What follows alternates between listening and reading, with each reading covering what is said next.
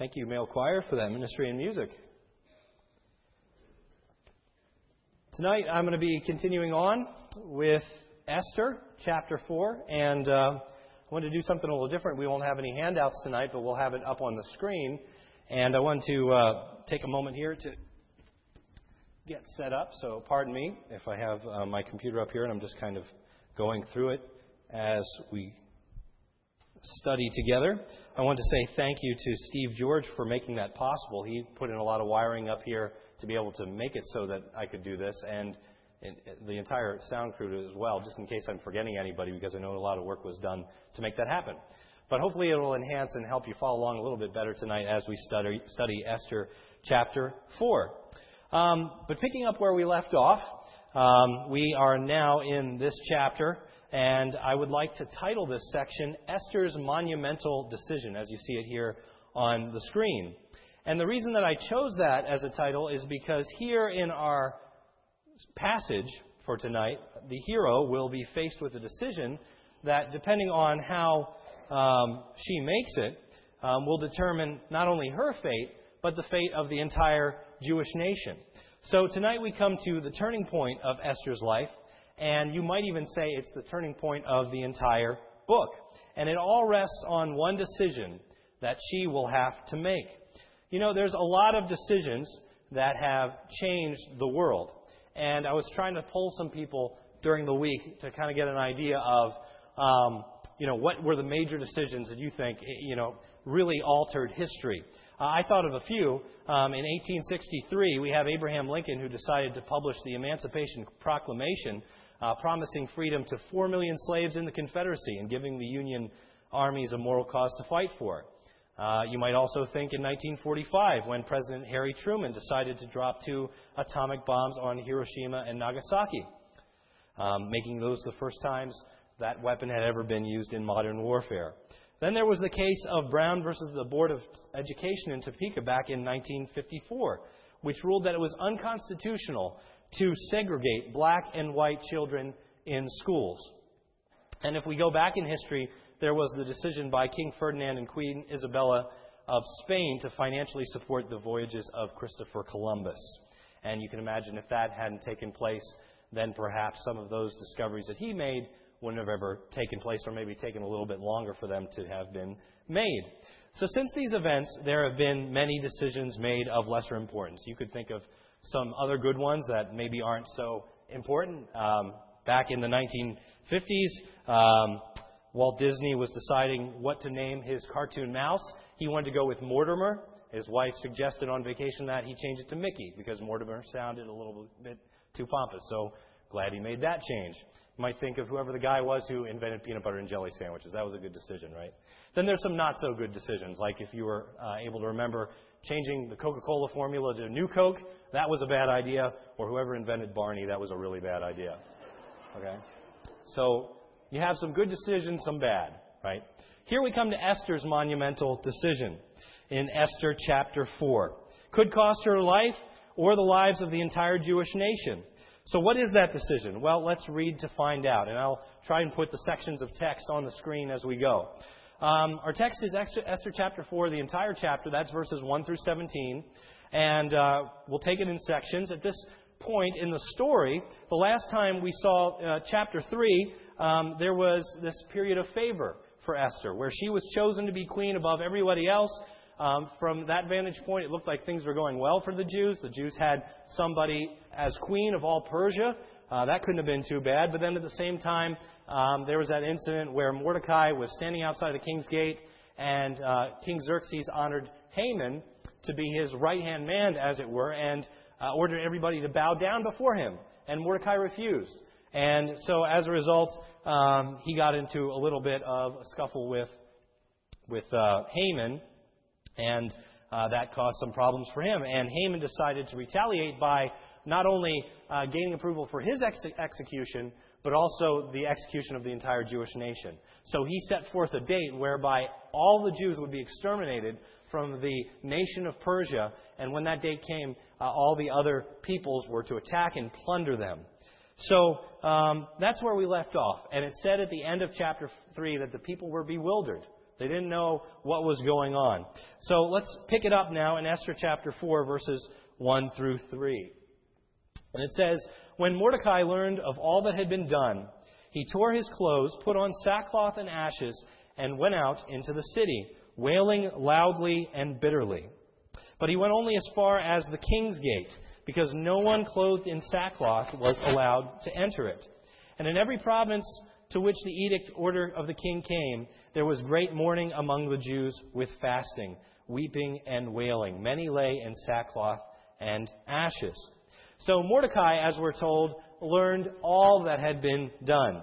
He read the written announcement that condemned the Jews to death, and because he often stood by the king's gate, it seems that he was able to investigate and hear from those inside how the decree came to be. We'll find out later in verse 7 that he even knows how much money Haman agreed to pay King Xerxes. He obviously wasn't around in the room when that deal took place, but he had heard through the grapevine all these things that it came to be, and so he knew the full story. And when Mordecai heard about this judgment that was handed down, verse 1 says he reacted in utter grief. So this verse tells us he did multiple things. Mordecai's reaction, what did he do? Well, it says, 1, he tore his clothes. 2, he put on sackcloth. And 3, he covered himself in ashes. Now, those expressions of grief, though they may seem strange to us, were not unusual back in that time and before. In fact, we could go through the Bible and find many examples, and I tried to do that, to search for the word sackcloth and ashes in the Bible to see how many other examples we could come up with. And I'm not going to give you them all to you tonight, but we know that people like Job did this sort of thing in mourning or in crying out to God. We know Joshua did when the people said, no, we'd rather go back to Egypt into slavery. He tore his clothes. David did this when he found out about some of the sins among his sons. Paul, Barnabas, they both did this when people declared that they were gods and were misunderstanding the message that they were preaching. Okay, so many of God's people have done this thing in the past. It was a very Jewish thing to do. And the purpose of doing these things was to intentionally put yourself in a state of discomfort as a way of humbling yourself before God. You can imagine sackcloth, okay, would be very itchy, very uncomfortable. Same with ashes being put on your face. Okay, it's a way of reminding oneself your position before God, that we're dust and ashes. And also kind of visually portraying the grief that you're going through to God and in this case to other people. Okay, it's a way of humbling yourself before God. And even though it's not mentioned, it's assumed in this passage that all these things accompany prayer. In other texts that we find with Joshua, David, prayer is also not mentioned there. But we understand that this was meant to enhance prayer. It wasn't a replacement for prayer. It's not something that was done to gain extra favor from God in prayer. But it was a way of focusing one's attention on prayer. So that's what Mordecai does. And as all this was taking place, Esther's maids and eunuchs saw what Mordecai was doing. So they went and told it to Esther. This was obviously not like anything she was used to from her cousin, and so quite naturally Esther was troubled. Esther 4, verses 4 and 5 say this: When Esther's maids and eunuchs came and told her about Mordecai, she was in great distress. She sent clothes for him to put on instead of sackcloth, but he would not accept them. Then Esther summoned Hathach, one of the king's eunuchs assigned to attend to her, and ordered him to find out what was troubling Mordecai and why. So it worried Esther, you can imagine, quite a bit to think of her cousin, who she held sort of as a father figure, to be covered in ashes, to be wearing nothing but sackcloth, to be mourning in the streets, and she didn't understand why. She was sheltered from the rest of the world, understand. She didn't know what was going on in the outside world, and people didn't know she was a Jew. So nobody would have known that this applied to her at all, this edict that had gone out. Nobody would have known that she was in danger or that it affected her in any way. So she had to go assign a eunuch, one of her personal servants, to go find out what was going on. Now, I imagine that Mordecai would have told Esther himself, since he was normally by the king's gate communicating with her directly, or at least sending messengers her way. But the text tells us that he was unable to do that. That because he was in mourning, that the king would not allow anybody dressed in sackcloth by the king's gate. They had to stand further back because he didn't want to be around anybody who was in a gloomy state. Okay, this king was, we can tell from other parts of this book, was obsessed with riches, with pleasure. Of course, he didn't want to have anything to do with somebody who was in a bad mood or somebody who was mourning. He wanted only merry people around him. And you can think about in later times, there was no such thing as court mourners, just jesters. Okay, that's the idea going on. So he wasn't able to tell Esther himself. Here we have a picture of Esther. And if you look off to the right, you can see somebody talking to another older man. That's supposed to be Mordecai. Okay, we can see a picture of him outside, and the servant's going to go relay what's happening to him, why he's in such a state. And you can see another servant almost communicating that he's telling Esther what's going on. That's the scene that's described for us. But Esther found out what was going on through this servant, Hathach, and Mordecai relayed all this information back to her. Esther chapter 4, verses 6 through 9. So Hathach went out to Mordecai in the open square of the city in front of the king's gate. Mordecai told him everything that had happened to him, including the exact amount of money Haman had promised to pay him into the royal treasury for the destruction of the Jews. He also gave him a copy of the text of the edict for their annihilation, which had been published in Susa, to show Esther and to explain it to her. And he told him to urge her to go into the king's presence and beg for mercy and plead with him for her people. Hathach went back and reported to Esther what Mordecai had said. So we see here that Mordecai told Hathach about everything that happened. This included the fact that Haman was the one who initiated the order to destroy the Jews, and how much money was paid to have it done. And just in case she didn't believe what he was saying, he even sent with this servant a copy of the edict that was posted all around Susa to say, listen, this is a serious threat. We are in real danger here. And that would have been troubling for Esther, to be sure. Okay? That would have been a troubling thing to hear. But Mordecai didn't just give her the news. He also gave her a command. Okay? So she couldn't just sit by and take no action. Mordecai ended these verses, as we see, with a command for her. And that was to go to King Xerxes and beg and plead for the lives of the Jews. Okay, now, let's stop there and examine the choice that lied before Esther. Esther was just told that an edict had been issued to destroy her entire people. And now she's being told by Mordecai to go in the presence of this king and to tell him to stop what's going to take place. Should she do it or should she not? Okay. Well, on the side of just going to the king, we can look at a pro and con list here, okay, that I put up. So here's the dilemma. Mordecai wants Esther to plead with Xerxes to stop Haman's plot. It seems like a good idea. Something has to be done or all the Jews will perish. Okay, that's a fact.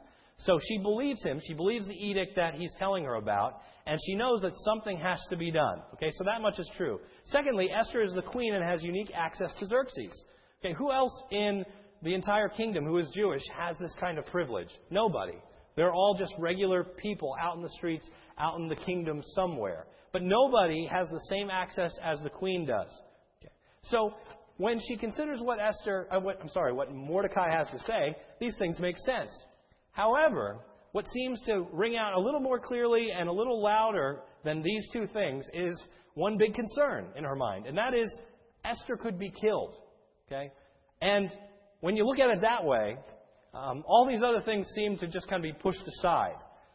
Esther realizes this is a good plan, but on the other hand, it's putting her life in danger. So let's move on to the next passage here. Esther 4, verses 10 through 11. But Esther instructed Hathach to say to Mordecai, all the king's officials and people of the royal provinces know that for any man or woman who approaches the king in the inner court without being summoned to the king has but one law, that he be put to death. The only exception for this is for the king to extend the gold scepter to him and spare his life. But 30 days have passed since I was called to go into the king. So here's a relief from an ancient wall carving, and we see Xerxes sitting on his throne with his scepter. And she's saying, if you enter into this man's presence without being called, you're dead, unless he extends that scepter to you. But who's to say that he's going to even do that for me? Okay. Now, you might think about this and say, well, what's Esther's problem? She's the queen. Why would she even have to worry about this? Of course he's going to extend the scepter. I mean, who wouldn't extend the golden scepter to his own wife? Okay. Who wouldn't at least speak to their own wife? But we learn that Esther's fears are well-founded. First of all, she's not making this up. She's not just creating an excuse. We can go back, and this is one of the cool things about the Bible. You can bring in other historical sources to the Bible and confirm what's being written. In the 8th century, there was a historian named Herodotus who recorded how ever since the time of Dioceses, or I don't even know how to say his name. You'll have to ask me later on for the spelling. Many centuries before Xerxes was around, this Persian king, one of the first Persian kings, had declared this rule that Esther is referring to, that nobody is allowed to enter in the king's presence unless they're summoned first. Okay? And with that, the only way to avoid that punishment is if the king offers his favor to you, extends that scepter. So it's pretty neat that a secular historian records that this is the case, that Esther isn't just making this up. Now, there wasn't one exception that this ancient Persian king makes note of, and that is that there are 7 individuals in the royal court that are allowed to enter into the king's presence without an invite. They are the king's special people. They are allowed to come in and not have to worry about this rule. Okay? And to which you might wonder, why wasn't Esther one of these 7 important people? We don't know. Except to say that if we look back in chapter 1 and 2, we can tell that this is a king who went through wine, he went through women pretty quickly. And so if he got tired of Esther as a wife, he could just turn around and turn to the next woman who interested him at the given moment. So just because she was his wife doesn't mean anything. We do know that Haman seems to be one of those 7 people, if there were in fact 7 still by the time of Xerxes. Maybe he didn't have 7. Maybe he had whatever number he decided to have. Okay, but we do know that Haman was one of those cherished people, and Esther was not. Herodotus tells us that if you're not one of those 7 people, you could go to the king and kind of ask first before stepping into his presence if the king would be willing to see you. So Esther could have announced her business first from a distance, and the king could have decided whether she should come before him or not and not risk her life. Some people have looked at this text and wondered, well, why didn't Esther do that? Why wasn't she at least willing to send a messenger to Xerxes and say, this is what I have in mind. Are you willing to see me? She wouldn't have had her life threatened in any way. She could have safely tested the waters. But then if you think about it, think of what she's asking. If you think about the request that she's about to make, we understand why she wouldn't have done that if such a possibility lied before her. Had she announced to Xerxes, even through a servant, what was troubling her, that would have pointed the finger to Haman, who is currently in the king's good favor. Okay. And if she would have brought this general concern before the king, it would also have revealed that she was Jewish or that she was related to Mordecai. So you can see, even that wouldn't have provided safety for her. Had she sent a servant to say, listen, king, I'm interested in talking to you about this subject. Would you be interested in seeing me? That would have given it all away. And if he was not on her side, if he was buddy-buddy with Haman, as it seems he was, then her life would have been in danger. She would have been revealed as a Jew, and she could have put her life in her own hands like that, just as if she would have gone before him in person. So that really isn't a solution. So we can see why Esther is unwilling to go to the king. She's scared, and rightly so. So we move on next to what happens next in this conversation. Esther's words were reported back to Mordecai, verse 12 says. And when she did that, he sent back this answer. Do not think that because you are in the king's house that you alone of all Jews will escape. For if you remain silent at this time, relief and deliverance for the Jews will arise from another place. But you and your father's family will perish. And who knows but that you have come to this royal position for such a time as this. So, okay, here's where we're at. Esther hears Mordecai's plan. She understands it, but she says, I'm going to be killed if I do this. This is not a good idea. I can't do it. I'm scared. Okay? And he comes back to that by saying, listen, you're kidding yourself if you think that remaining silent is going to bring safety to you. Okay, he rewrites her pro and con list for her. Okay, so this is where we left off. This is what she's thinking. Yes, it's a good idea. There's some pros to it, but I'm going to die. I can't do this, Mordecai. And Mordecai says, wake up. Okay, your list is all wrong. So he changes their cons to more pros. Okay, he says, instead of that, realize this, Esther, you're going to die anyway. So don't kid yourself. You're scared about being killed and going in front of Xerxes. If you say nothing, this edict's going to be carried out, and sooner or later it's going to be found out that you're a Jew. Don't think that you can keep this a secret forever. You will be found out. Secondly, or fourthly, you could say, he says maybe the reason you are queen is for this very opportunity. So he gives her a second reason related to purpose. He says, who knows, but did you have come to power for such a time as this? Maybe this is why you're here. Have you ever thought about that, Esther? I mean, you're Jewish. You are in the position to talk to the king like nobody else is. Maybe you're here for such a time as this. So Esther decides to take her cousin's advice. This, whatever he said that we have recorded for us, it's convincing enough for her. And so we read in Esther 4:15 through 17, then Esther sent this reply to Mordecai. Go, gather together all the Jews who are in Susa and fast for me. Do not eat or drink for 3 days, night or day. I and my maids will fast as you do. And when this is done, I will go to the king, even though it's against the law. And if I perish, I perish. So Mordecai went away and carried out all of Esther's instructions. So here, Esther made an active choice to accept her role, in God's plan. Think of others before herself, is what Mordecai was telling her. Think of the larger plan that's going on here. And she listened. She realized what he was saying. She chooses at this point to identify with God's people and have that as a higher priority than saving her own life. So she demonstrates a measure of spiritual leadership, not only by accepting this difficult task, but also by asking every Jew in Susa to pray for her. We see that in the text. If I just go back here, she says, pray for me and fast. Okay. Again, prayer is not mentioned, but you get that sense that it's related, it's bound up in fasting, just like with sackcloth and ashes. It's all done in an attitude of prayer. And there was, in fact, nothing more appropriate that she could ask her people to do than fast as a way of humbling themselves before God, asking for His deliverance. Esther passed the test that was laid before her. She stepped out in faith, as it were, and trusted in God no matter what the outcome. And with that, she responded, if I perish, I perish.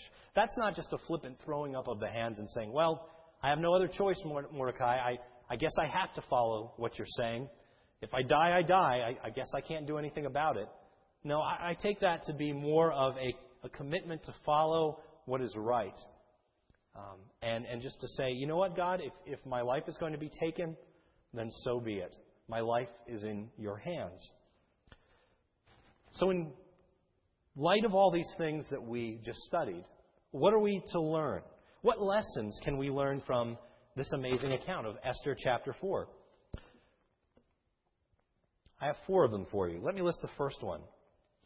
Esther 4 teaches how important it is for us not just to be Christians by name only, remaining passive in our faith, but believers who actively pursue God with our whole hearts and minds and souls.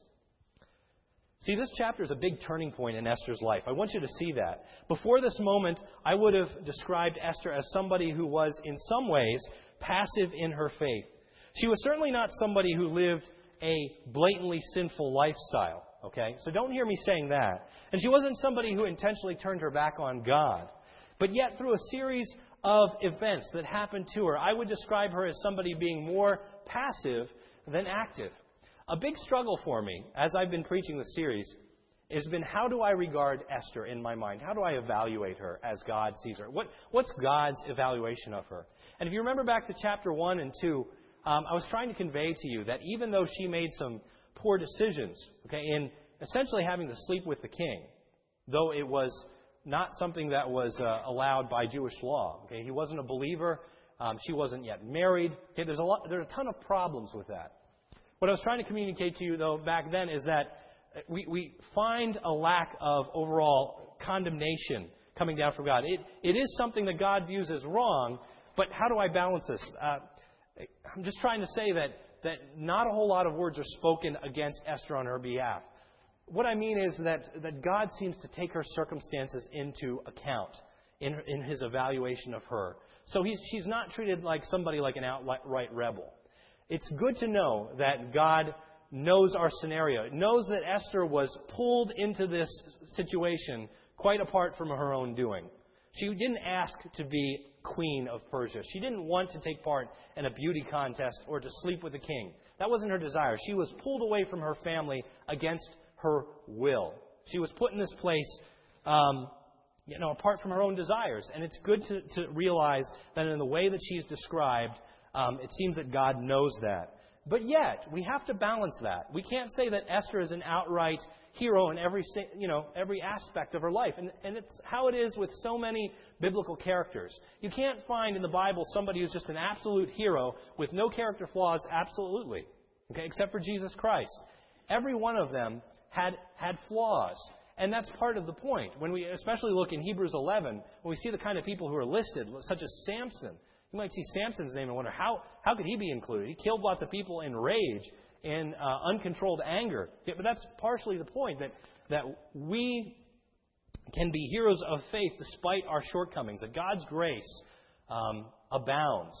And we are so imperfect that God's grace is what makes us acceptable before Him. Okay? So she is in this position. We don't want to paint her as entirely a absolute evil person, but yet we have to come to the fact that she was passive, okay? When you look at these points in her life up to chapter 4, we realize that she didn't really take an active stand for her Jewish faith, okay? She was told by her adoptive father, for example, to not tell anybody that she was a Jew. Okay? Now, on one hand, you could say that was her being submissive, and it was. She was responding submissively to her father figure. But on the other hand, that creates a series of problems for her later on. Now she's in this position where she's a Jew and nobody knows it. Okay, so that's adding to the tension because she has chosen not to identify with her God. That's very different than the account of Daniel, where Daniel had no problem revealing that he was a follower of Yahweh, that he was not going to eat the king's food. That's very different from the way Esther chooses to react. From everything that we can see, Esther eats the king's food. She doesn't obey whatever dietary laws there might have been. She goes along with the plan to not tell her Jewish identity. It's just a matter of being passive. Also, when it comes to sleeping with the king, is she going to do it or not? It seems that she, again, not that she chose to be there, but she goes along with it. She passively goes along with the situations that are handed to her. Think of that in contrast to Shadrach, Meshach, and Abednego, who were told to bow down to the king's image but refused. Okay? Esther could have at any point in time reacted in a similar way, understand. She could have said no to sleeping with the king. She could have said no to remaining a secret Jew. But she chose to just go along. And that teaches us something about being passive versus active in our Christian faith. We have to make similar kind of decisions all the time in our own lives, right? For the teens who are out here, okay, tonight, think about maybe just a daily battle in your school. If you attend public school, okay, there are going to be friends around you, and you're aware there are friends around you all the time who swear, who tell dirty jokes, okay. And this isn't just limited to teens. Okay? Anybody in the workplace today, in a secular workplace, knows that the same thing is true with adults. Okay, you are daily having to make the decision: am I going to participate in that? Okay, am I going to tell those kind of jokes to fit in, to be funny with everybody else? Am I going to swear, use the same kind of language that everybody else is going to do?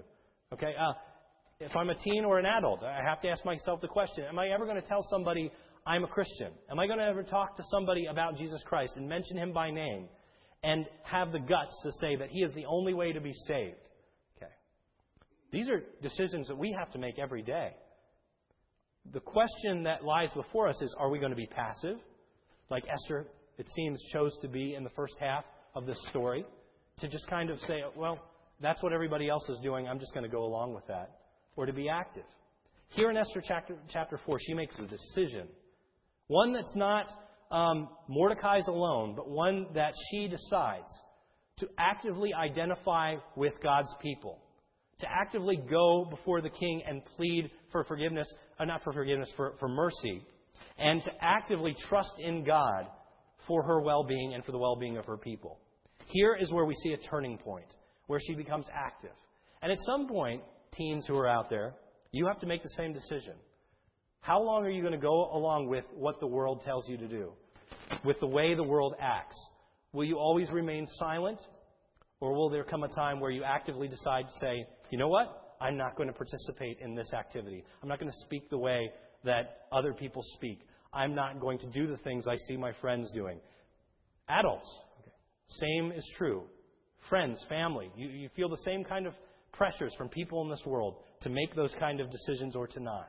And at some point, we have to come to this time of crisis like Esther did and decide to be active in our faith. Second lesson I think we can learn is that the importance of a spiritual mentor in our life, somebody who motivates us to act when we aren't thinking with God's purposes in mind. You see, it was Esther who became active in her faith. I'm not denying that. But it also was Mordecai who challenged her to take that step. You might say that Mordecai served as a spiritual mentor to Esther. For whatever other relationships he had to her, being kind of an adoptive father, all those kind of things, he was also a spiritual mentor to her. And that's so important. It's so important that we have a close relationship with another Christian or Christians that can spur us on to love and good deeds when we need to hear it most. That's what Proverbs 27:17 means when it says, iron sharpens iron. Okay? I so appreciate people that I know from seminary who are in the same classes as me, that I still keep in touch with to this day, that kind of challenge me in my faith. And I can think back on some times where I was not living the way I should. And I had one or two people who I kept in contact with me who called me out on it. Esther, if she did not have Mordecai in this story, would not have made that decision. She was on the path of just choosing to remain silent and believing the lie that she was going to be safe. It took Mordecai to get her to start thinking in a different direction. And that shows us there can be times in our lives when we may be living a good Christian life, but we just somehow start to slip. And we don't start making the right choices that we should. And it's then that we could very well use somebody like Mordecai in our life to get us back on track and say, what are you doing? How are you being so passive in your faith? Wake up. Start living for Christ, obeying Him, and pointing out to us the sins in our lives and the ways we can be more specifically focused on God's plan. That's what Mordecai does. That's an encouraging thing. It's a good thing to have a mentor in your life. Or even, before I go on to that, not just a mentor, somebody who also could be on the same plane as you. It doesn't have to be somebody older. It doesn't have to be somebody who's lived the Christian life more than you. Maybe somebody who's on the same level as you, that you can mutually challenge each other about spiritual things. Lesson 3, Esther 4 teaches us that we should not just think about ourselves, but about God's larger plan and purpose for the world and how He intends to use us in it. Okay? In the beginning, when Mordecai came to Esther and said she needed to go to the king in order to stop Haman's plot, Esther could think only about herself. What would such a plan mean for her? Surely Mordecai wouldn't ask her to do that. She could be killed, is what she thought. Nowhere in this line of reasoning was Esther thinking about how millions of Jews were going to die. And to us it seems silly. One person, millions of people. Okay? But you and I would have the same thought process if it was posed to us. We would be thinking about our own well-being. And that's where she was. But before we come down too harshly on her, we need to recognize all these things, that is exactly what would happen with us. And we think, I can't witness to this person. That would mean that they would laugh at me. I can't stand up for not talking in a certain way or not doing certain things my friends or coworkers are doing. What are they going to think about me? That often is the motivation behind it, why we don't say the things we need to say. We don't verbalize it in our heads, but if it comes down, if we were to really break down why it is we don't speak up for righteousness' sake, why we don't speak up for Christ, that's often the motivation. What it's going to do to us? How are people going to perceive us?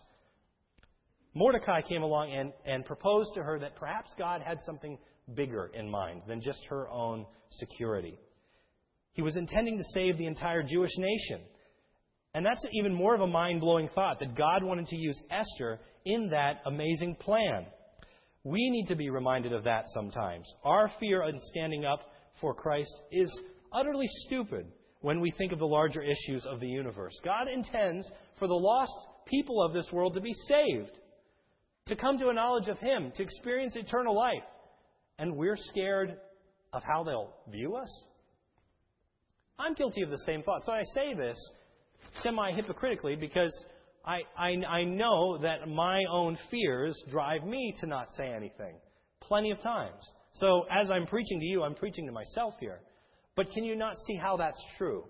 We so often think of ourselves, and there's such a bigger plan involved that God wants us to use it in us in, and we become blind to it. It's good to recognize that there is a larger plan at stake, and our personal security, our feelings of being rejected are so minute in comparison to what amazing things God intends to use us in. The last lesson we can learn is that God often uses times of crisis in order to wake us up in our faith. Think of what happened here, okay? What it took for Esther was a time where her entire family, her entire Jewish nation was about to be destroyed. That's what it took to wake her up.